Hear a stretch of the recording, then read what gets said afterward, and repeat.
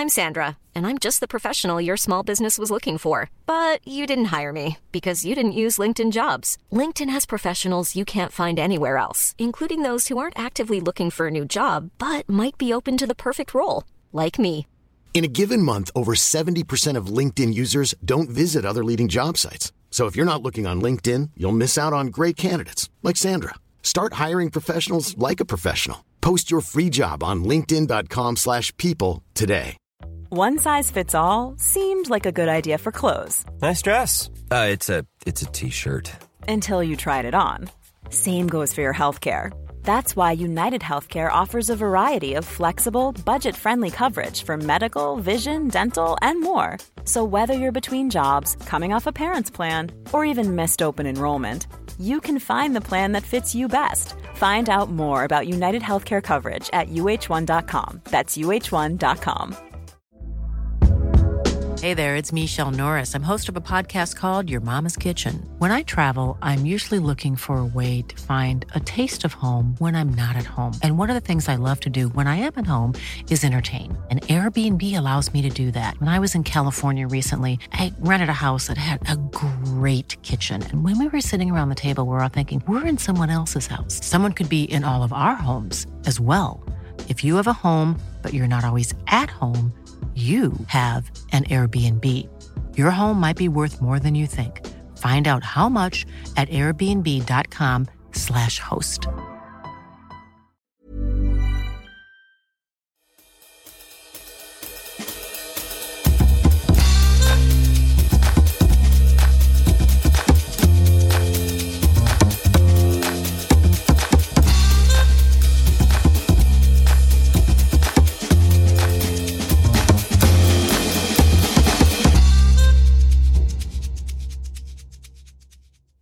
Hej och hå och välkommen till ett specialavsnitt av Vinskolan.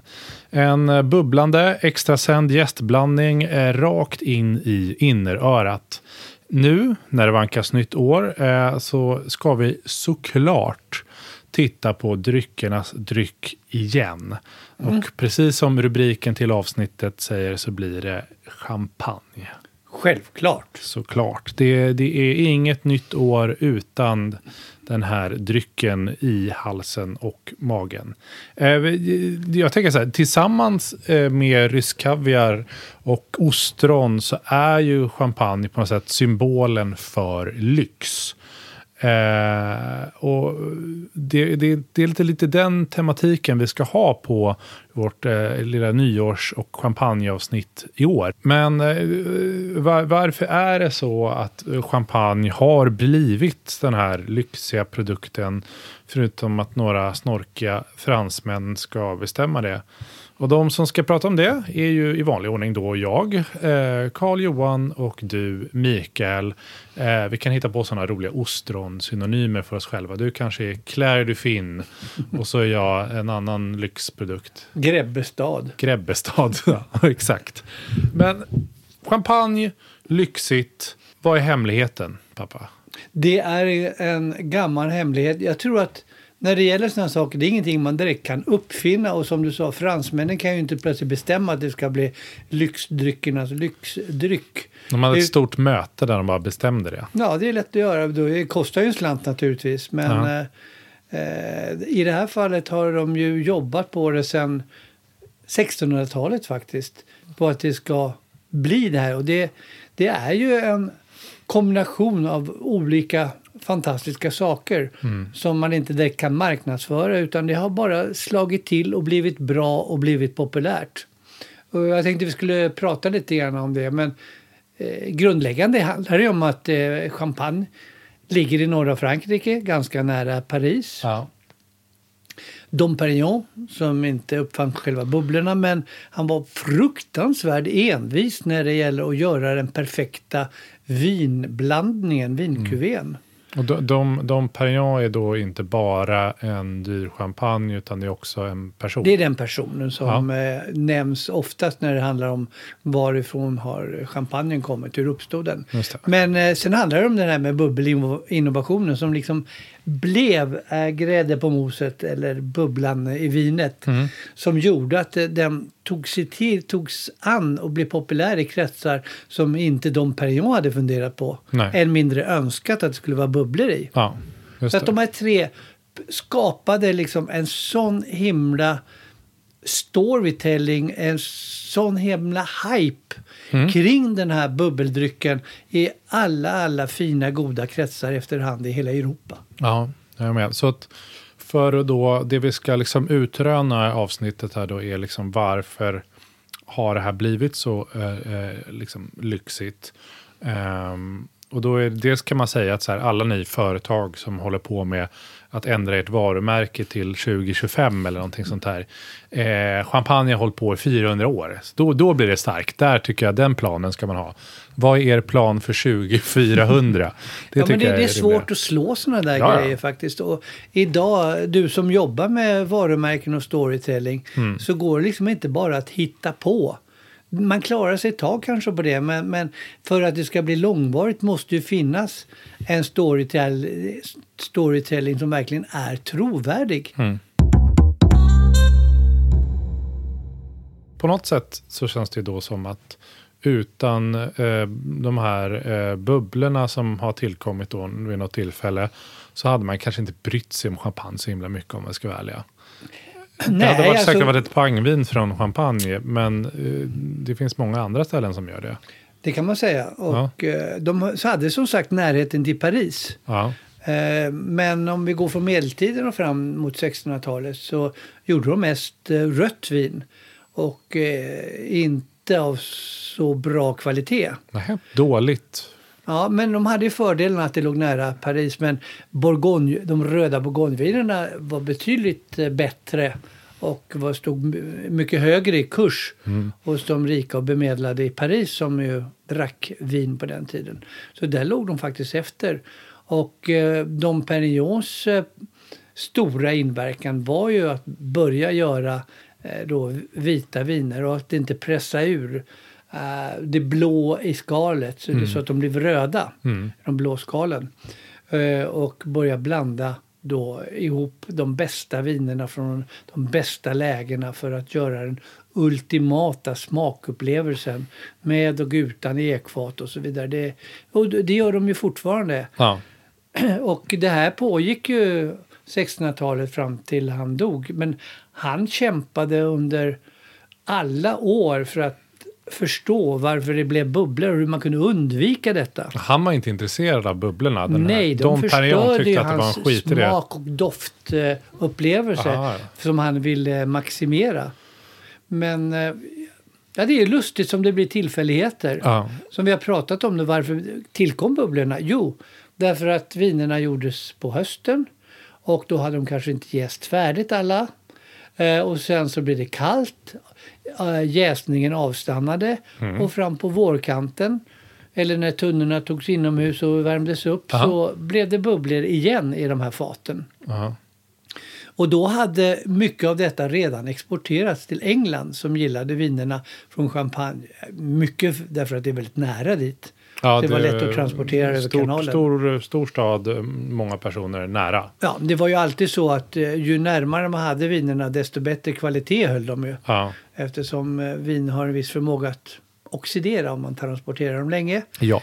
I fat som kanske inte alltid är helt täta. Nej. Men det roliga är att det blir poppis det här med bubblor i England redan på 1600-talet. Mm.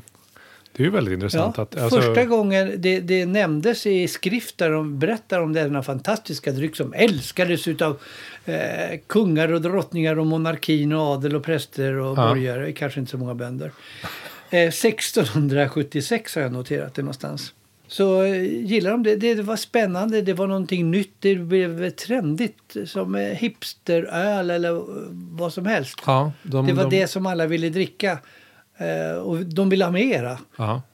Så det här som då Dom Perignon försökte undvika på något sätt då blev anledningen till att det var en hit i England. Ja. Och det som gjorde att det uppmärksammades. Och då levde Dom Perignon vid det här tillfället fortfarande. Ja. Och men han var fortfarande intresserad av att ta bort det här. Ja. Men han var ju gammal envis munk. Abbot. Abbott. Men då var det kanske några inte vet jag, på deras årsmöte på Champagne AB som sa det här kan vi slå mynt av. Men det gjorde de inte. Nej. Utan de kämpade emot detta.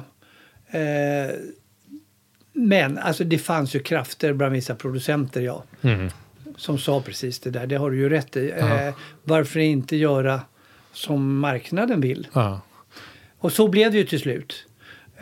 Men det är ju lustigt faktiskt att det var en engelsman som beskrev metoden och till och med ville ha patent på champagnemetoden, det vill säga andra jäsningen i flaskan. Han ville ta patent på någonting, en engelsman, på någonting som någon annan hade gjort, som han hade köpt. Ja, som bara hade blivit till. Men han ville beskriva det vetenskapligt. Han heter Christopher Merritt och är berömd i England men inte i Frankrike. Nej. Det har vi pratat om tidigare.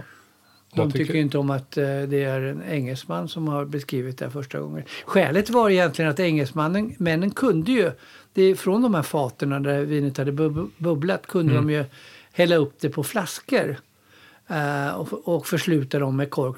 Flaskor som var betydligt starkare än fransmännens flaskor. Eftersom de eldade med kol så kunde glaset bli mycket starkare. Så att det höll verkligen för trycket också. Just det.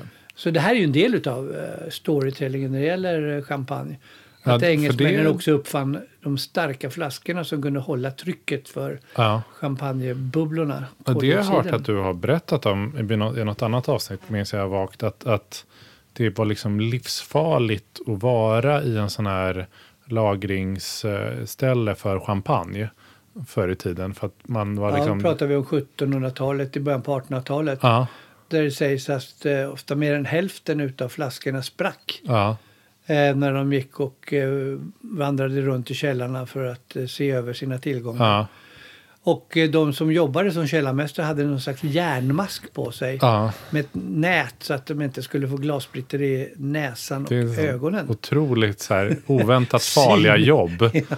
Så, oj, jobbar du som champagneunderhållare? Eller vad man kallar det? Jag gjorde det en gång och jag hade inte masken på. Titta hur jag ser ut nu idag. Om du ändå kunde bara gått med i militären.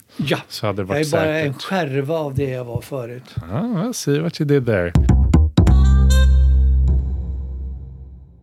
Men bra, nu är det kanske mer etablerat då. Champagne finns, det dricks. Engelsmännen försöker ta patent på någonting någon annan har gjort, vilket är en spännande grej, men de gillar ju sånt i England. Nu är vi framåt. Nu är vi framme vid 1700-talet när Dom Pérignon var död. Då började ju champagnehusen dyka upp och gjorde den dryck som marknaden ville ha. Och det var ganska många av de här äldsta, Tétinger till exempel, som etablerades då för att de ville tjäna pengar och de insåg att det fanns en köpstark grupp människor som älskar det här. Parisarna började ju tycka om det också. Och i andra världsstäder som i New York och Sankt Petersburg på den tiden. Och dessutom så gick det ju många rykten om champagne. Att det var ju väldigt, väldigt bra för hälsan. Och det är ju lätt och härligt att sprida sånt som inte kan motbevisas första dagen. Om man dessutom tycker det är ganska härligt att hålla sig till en hälsodryck. Ja men det säger jag fortfarande. Så, är du sjuk? Drick det här. Drick en flaska champagne. Då mår man direkt mycket bättre. Ja, och det hjälpte mot det mesta av sjukdomar. Inklusive barnlöshet. Ja, det är tekniskt sett kanske gör det. Jag vet inte på... Då tänker man lite på afrosiadicum. Att det skulle, men det är väl säkert bra. Det går direkt ut i blodet. Ja, det är ju väldigt intressant att bara så det är egentligen ett ganska vanligt vin det här på något sätt. Bara att absolut är en munk som har försökt göra... Det är speciellt att blanda saker. Men bara för att det blir bubblor med så helt plötsligt så kan du få extra mycket barn. Du blir frisk, det är nyttigt. Alla vill ha det. Det är en ganska liten förändring glad som gör... Ja, men det är bubblorna är någonting speciellt i en dryck som är så god och lyxig i övrigt. För det gör ju att det blir spritter till i kroppen och det transporteras ju betydligt snabbare ut i blodet. Jag har en rolig berättelse om en kvinna som var gammal och hennes son var orolig för det. Så hon var hade mycket ångest och depression och sånt där. Så Så att han sa till, ja men mamma, kan du inte, när du känner det så här, kan du inte ta ett glas champagne? Nej, men jag kan öppna en hel flaska champagne och så.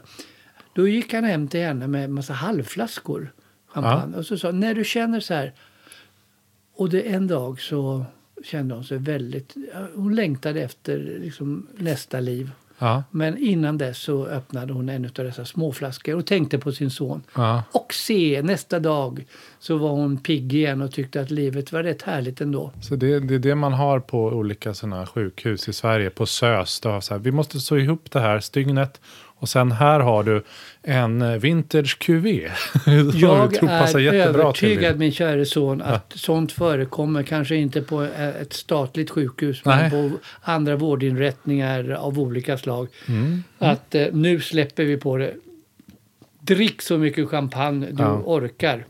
Ja, morfin har man i och för sig hört att det är så. Ja, det kanske är en lättare form utav... Men det är inget morfinavsnitt det här än. Kan bli. Men då är det poppis 1700-tal. Det sprids till andra städer. Ja, där har du egentligen hela storytellingen kring detta. Det som hände på 1700-talet. Vad som hände på 1800-talet var ju liksom att bara ryktet... sprids ännu mer. Populariteten steg i alla kretsar. Men är det dyrt nu? Är champagne en dyr dryck redan nu? Ja, absolut. Ja. Det var det från början. Ja, det var det. Ja. Och det var ju ett av skälen till att det var många... Jag kan vända på det så här. Det kostar väldigt mycket pengar att starta ett champagnehus. Mm-hmm. Därför att det ska ju helst vara lagrade viner. Det tyckte Dom Perignon var bra. Det är väldigt komplicerat att skapa de här kuverna. Man vill gärna ha lite mogen, gammal champagne och lägga till i de här non-vintage. Det är därför man har icke-årgångsbetecknade för att kunna blanda olika årgångar. Det är överhuvudtaget ett väldigt stort jobb att sköta de här vingårdarna så man får bra frukt. Man ska lagra dem, mogna dem på olika sätt. Man ska göra en kuvé och sånt där. Så att det blir ju dyrt. Och det kostar mycket pengar. Det tar kanske 10 år innan man kan börja tjäna pengar. Och då vill det till att man har lite i bakfickan. Det är liksom som att starta någon form av Formel 1-stall. Det bara kostar hur mycket pengar som helst i lång tid. Ja, men det finns folk som har pengar som tycker det är värt att satsa långsiktigt på det. Ja. Och de drogs ju till de här rika familjerna drogs ju till då Epernay och Reims, de stora städerna i Champagne där det produceras, och startade champagnehus. Ja. Ett av de mest kända idag är det som heter Veuve Clicquot. Just det. Som kallas för Gula änkan. Det har man hört. Som tillkom då. Ja, och det blev många änkor efterhand eftersom gubbarna gick ut i olika krig och dog där. Ja. Champagneänkorna är ju berömda. Och hon blev extra känd därför att hon lyckades på något sätt beskriva, avslöja hur mycket och hur lite man ska ha av olika saker för att det inte ska bli för mycket bubblor, för mycket tryck i flaskorna. I början på 1800-talet. Och när det var liksom avgjort så kunde man ju börja göra champagne industriellt, alltså i stora, man visste precis hur mycket socker och jäst man skulle tillsätta. Han lyckades liksom professionalisera det här lite grann. Ja. I den andra jästningen. Vad hette hon, sa du? Veuve Clicquot. Heter hon Veuve? Nej, Veuve betyder änka. Clicquot Ponsardin hette företaget. Okej, så det... Men det är hon som är på etiketterna. Ja, och sådär. jag fattar. Och etiketten är gul med en änka på. Just det, gula änkan. Då kallar vi den? Gula änkan. Bra. Ja. Du lär dig. Ja, du sa det nyss också, så det var lätt att komma ihåg. Tack för det. Ja. Och hon är berömd också för en annan sak, nämligen att hennes källare under lite olika krig blev plundrad av kosacker och andra, det vill säga tsarens utsända. Aha. Och då lär hon ha sagt det, ta det lugnt, låt dem plundra. Ja. Tsarerna kommer bli mina bästa kunder sen när de förstår hur fantastisk den här drycken är. Och så blev det. Ja. Sen blev det champagne populärt i Ryssland. Oj. Ja. Och är fortfarande superpopulärt. Ja. Ryssarna har ju alltid haft en fin tradition med det med Paris helt enkelt. Den parisiska aristokratin på det sättet. Ja, just det. Så att många efter revolutionen var det många som drog till Paris. Och det är väl så här, om man ska vara stereotyp mot rysk rikedom så är det ju de 3 grejerna vi nämnde i början där. Det är liksom dyr champagne, kaviar och hostron. Alltså det är liksom de traditionella symbolerna känns populära. Guld ska det vara. Men visst är det så att det är någon så här, man får inte heta champagne i Ryssland längre eller något sånt där dumt? Nej, men de bestämde att champagne skulle fortfarande vara tillåtet i Ryssland. Och det stämmer alltså att importerad champagne skulle inte få heta champagne för att konkurrera med den ryska varianten då, som de har naturligtvis snott. Ja. Och då sa väl några av de största som Röder och Tetris, de som har väldigt stor marknad i Ryssland då att det kan vi aldrig tillåta. Så dagen efter så okej. Ja. Det var någon sån som sa, någon liksom, som kände lite mer bara, då skiter vi det. Då skiter vi i Ryssland. Och sen kom finanspersonen och bara, jag tror inte vi ska göra det. Vi ska nog inte strunta i det här. Kan vi inte tänka om lite i alla fall? Lite grann. Men i alla fall, i Paris blev ju champagne otroligt populär och alla det där Moulin Rouge och alltihopa. Det är väldigt mycket champagne som bubblar, i synnerhet ur damernas ballett eller vad heter dansskor. Ja, just det. Ja, men det var faktiskt en preussisk prins tror jag som introducerade det. Där någon drack ur damens skor där det hade råkat hamna champagne av ett misstag. Jag har aldrig hört den här idén innan, men det känns väldigt Moulin Rouge. Trovärdigt, ja. Nej, men hennes sko flög iväg under dansen. Och hamnade bland champagneglas och skon fylldes med champagne. Och då gick den chevalereske kavaljeren upp och drack ur hennes sko. Och det tyckte de andra var så fantastiskt så att till slut om man gör en story så tog alla damer av sig skon. Herrarna fyllde den med champagne och då drack ur den för att hedra både damerna och den preussiske greven, hertigen, prinsen tror jag det var. Men om man ska ha liksom stereotypen av lyxig liksom borgerlig dekadens så är ju det här liksom 1800-talet, mitten av 1800-talet i Frankrike på något sätt. Kan. Ja, liksom folk bara lever ut och det bara kastas och lever folk i höga hattar och någon sån kvinna som drar upp sin kjol och så säger de woo! Sådär. Alltså det är ju på något sätt, skulle jag säga för mig i alla fall, den moderna mytbildningen av champagne. Liksom. Det är det där det möjliggör. Den här filmen Moulin Rouge, den missar inget tillfälle att tala om hur mycket man kunde dansa och hur mycket champagne man kunde dricka och hur trevligt det kunde vara i Paris. Ja, just det. Så det är sagt om detta. Ja. Och det får oss osökt att komma in på filmen. Hollywood och alltihop det här. Ja. För där har ju verkligen champagne varit en viktig del av kulturen.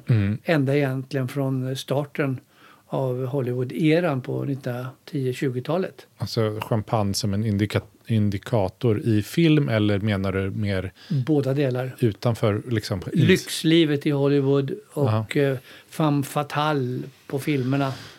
Ett glas, en champagnekupp. Ja, just det. Och då ska liksom Humphrey Bogart ska dricka någon sån hård whisky och mumla någonting över en bar och så ska den andra ungefär så. Det var nog till och med hänt. Övertygad om det. Ja.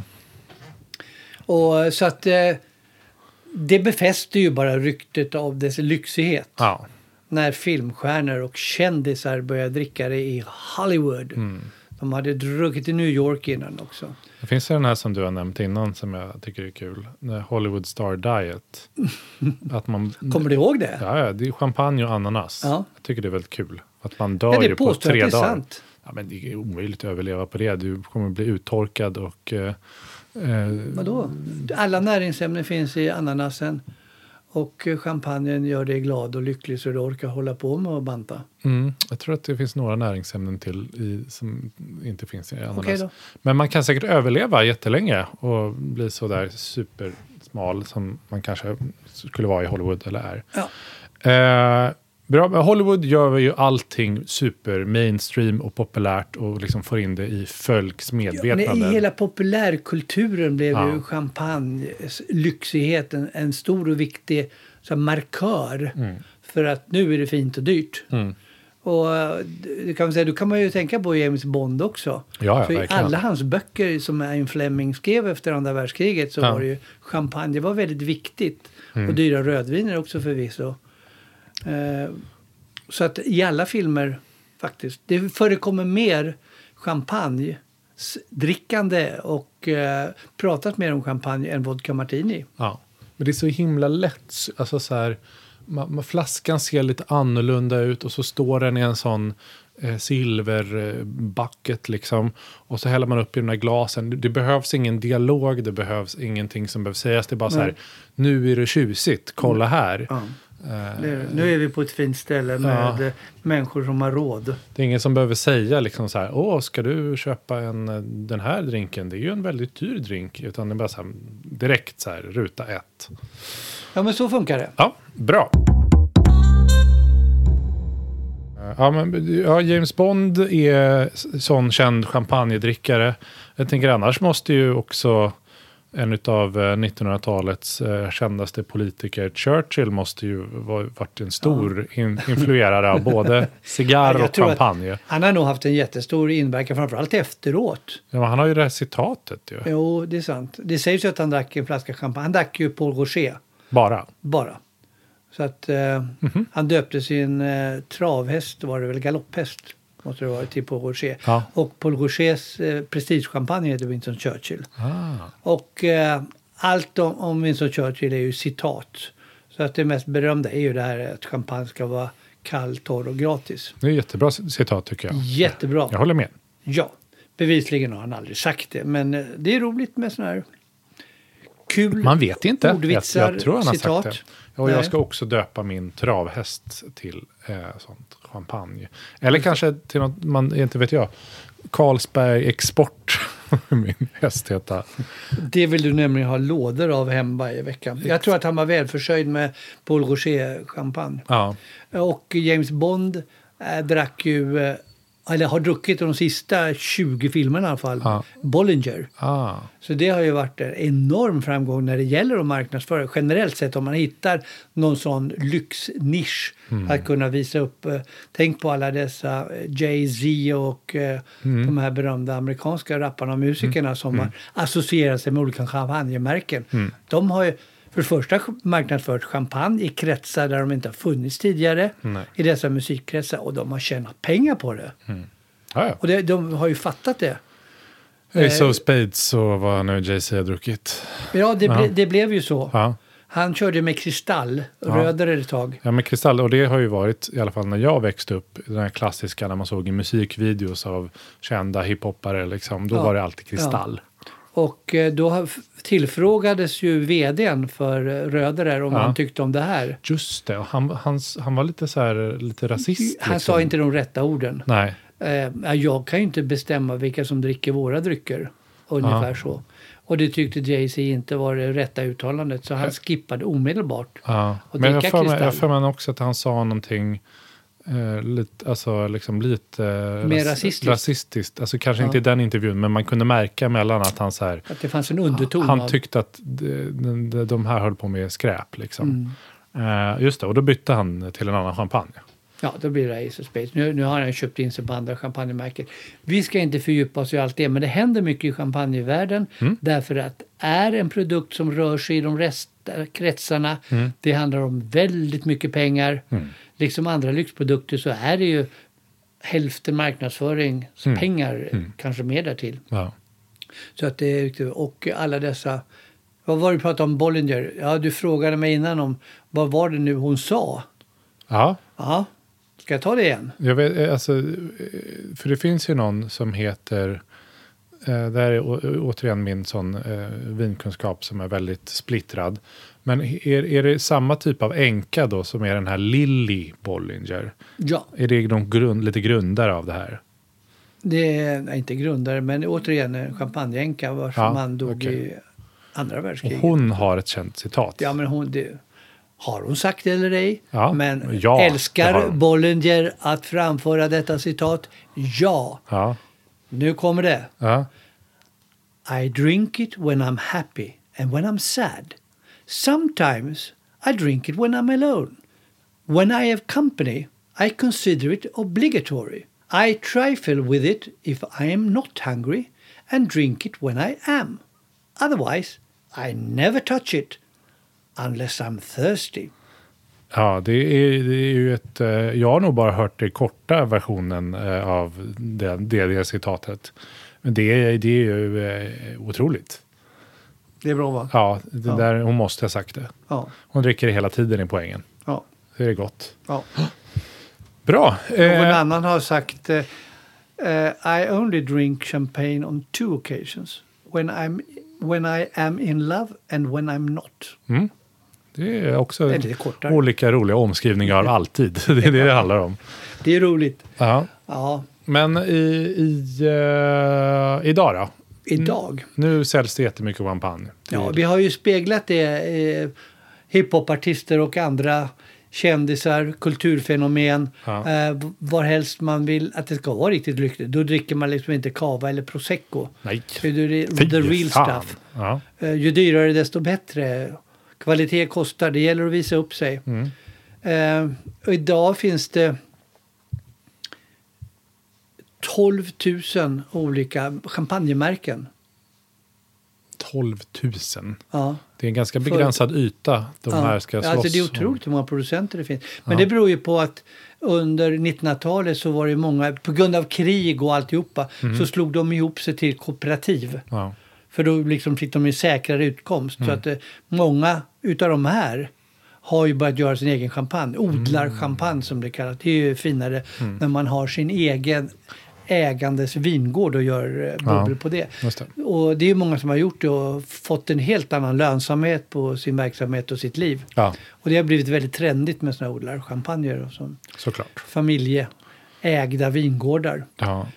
Så att det är otroligt. Men det låter ju, ja, jag vet inte, jag får ju inte ihop att det kan vara 12 000 olika varumärken av champagne. Men det är populärt helt enkelt. Ja, och inte nog med det. Om man tar variationer med olika vintage och alltihopa så menar de att det finns mer än 50 000. Eller runt 50 000. Ja, det är otroligt. Men så här då. Det är ju snart nyår. Imorgon om man lyssnar på det idag. Ja, och annars ett annat tillfälle. Då vill man gärna kanske, om man är på väg och köpa, så kanske man vill ha lite tips. Eller så vill man ha tips för framtida nyår eller sådär. Jag tycker... Du vet redan vad jag ska fråga. Och vad har du för tips? Ge mig tips, tack. Ja. Ja. Ja, nu är det bara en dag kvar så att jag ska ge lite allmänna tips. Och jag tänker alltid, det är ju lätt också att komma ihåg att ha de kända som man har i huvudet. De levererar alltid bra grejer. Och de är inte så mycket dyrare än de andra. Och nyår har man ju ändå bara en gång om året. Det är sant, oftast. Ja, och vi har ju nämnt Bollinger. Vi har nämnt Röderer. Ja. Vi har nämnt Paul Rocher. Vi har inte nämnt Deutsch. Vi har inte nämnt Pierre Peters. Eller det här stora kvalitetskooperativet Palmer & Company. Som också alltid levererar. Ja.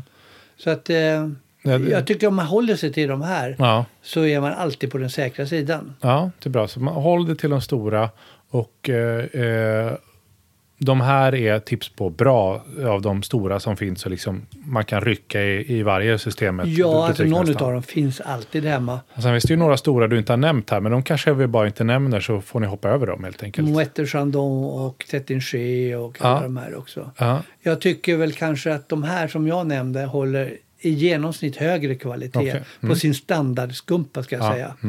Både Moët & Chandon är liksom, det är ju Dom Perignon. Ja.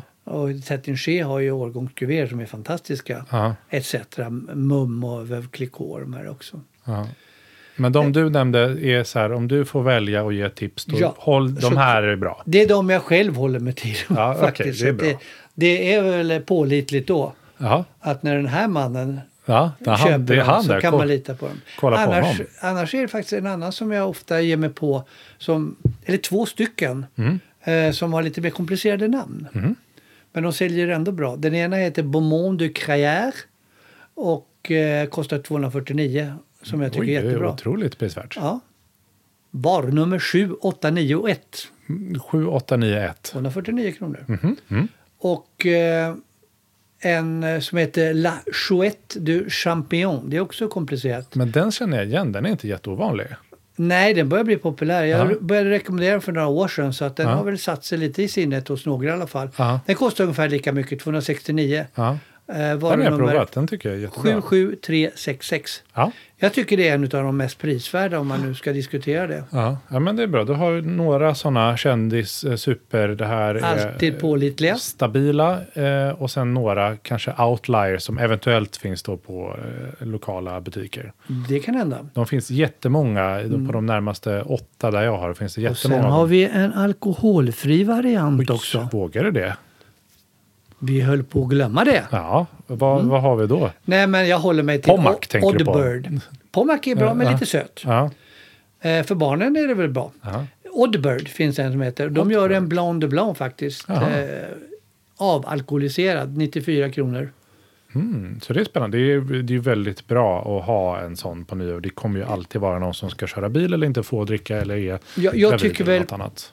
Att det är svårt att hitta bra avalkoholiserade viner. Eller alkoholfria viner. Men det här tillhör faktiskt de bättre. Så det är väl värt. Och det har ändå lite vinös känsla. Gott. Kan man skåla in det nya året på. Ja, det och kan det man. ska vi ju snart göra faktiskt. Ja, så är det. Bra, då har vi... Jag vet inte, kontentan är att champagne är lyxigt för att det man har hållit på med det länge, de vet hur de gör, och det har porträtterats i populärkultur i 300 år snart. Eller i kultur överhuvudtaget. Så därför är det populärt, svaret. Ja, men de har gjort rätt efterhand. Och de har haft tid på sig att göra det. Ja, så är det. Så tid, pengar och så löser vi alla problem. Men får vi hoppas att det blir ett gott nytt år. Bättre än det här året, tycker jag. Ja, det går mot bättre tider och ljusare tider. Och alltihopa kommer bli fint. Allt kommer bli fint. Alla blir lyckliga och glada. Och alltid med åtminstone en halvflaska champagne på lut. Det tycker jag det var bra avslut. Tack och hej. Tack för i år. Gott nytt år. Vi hörs nästa år igen. Yippie! Yippie!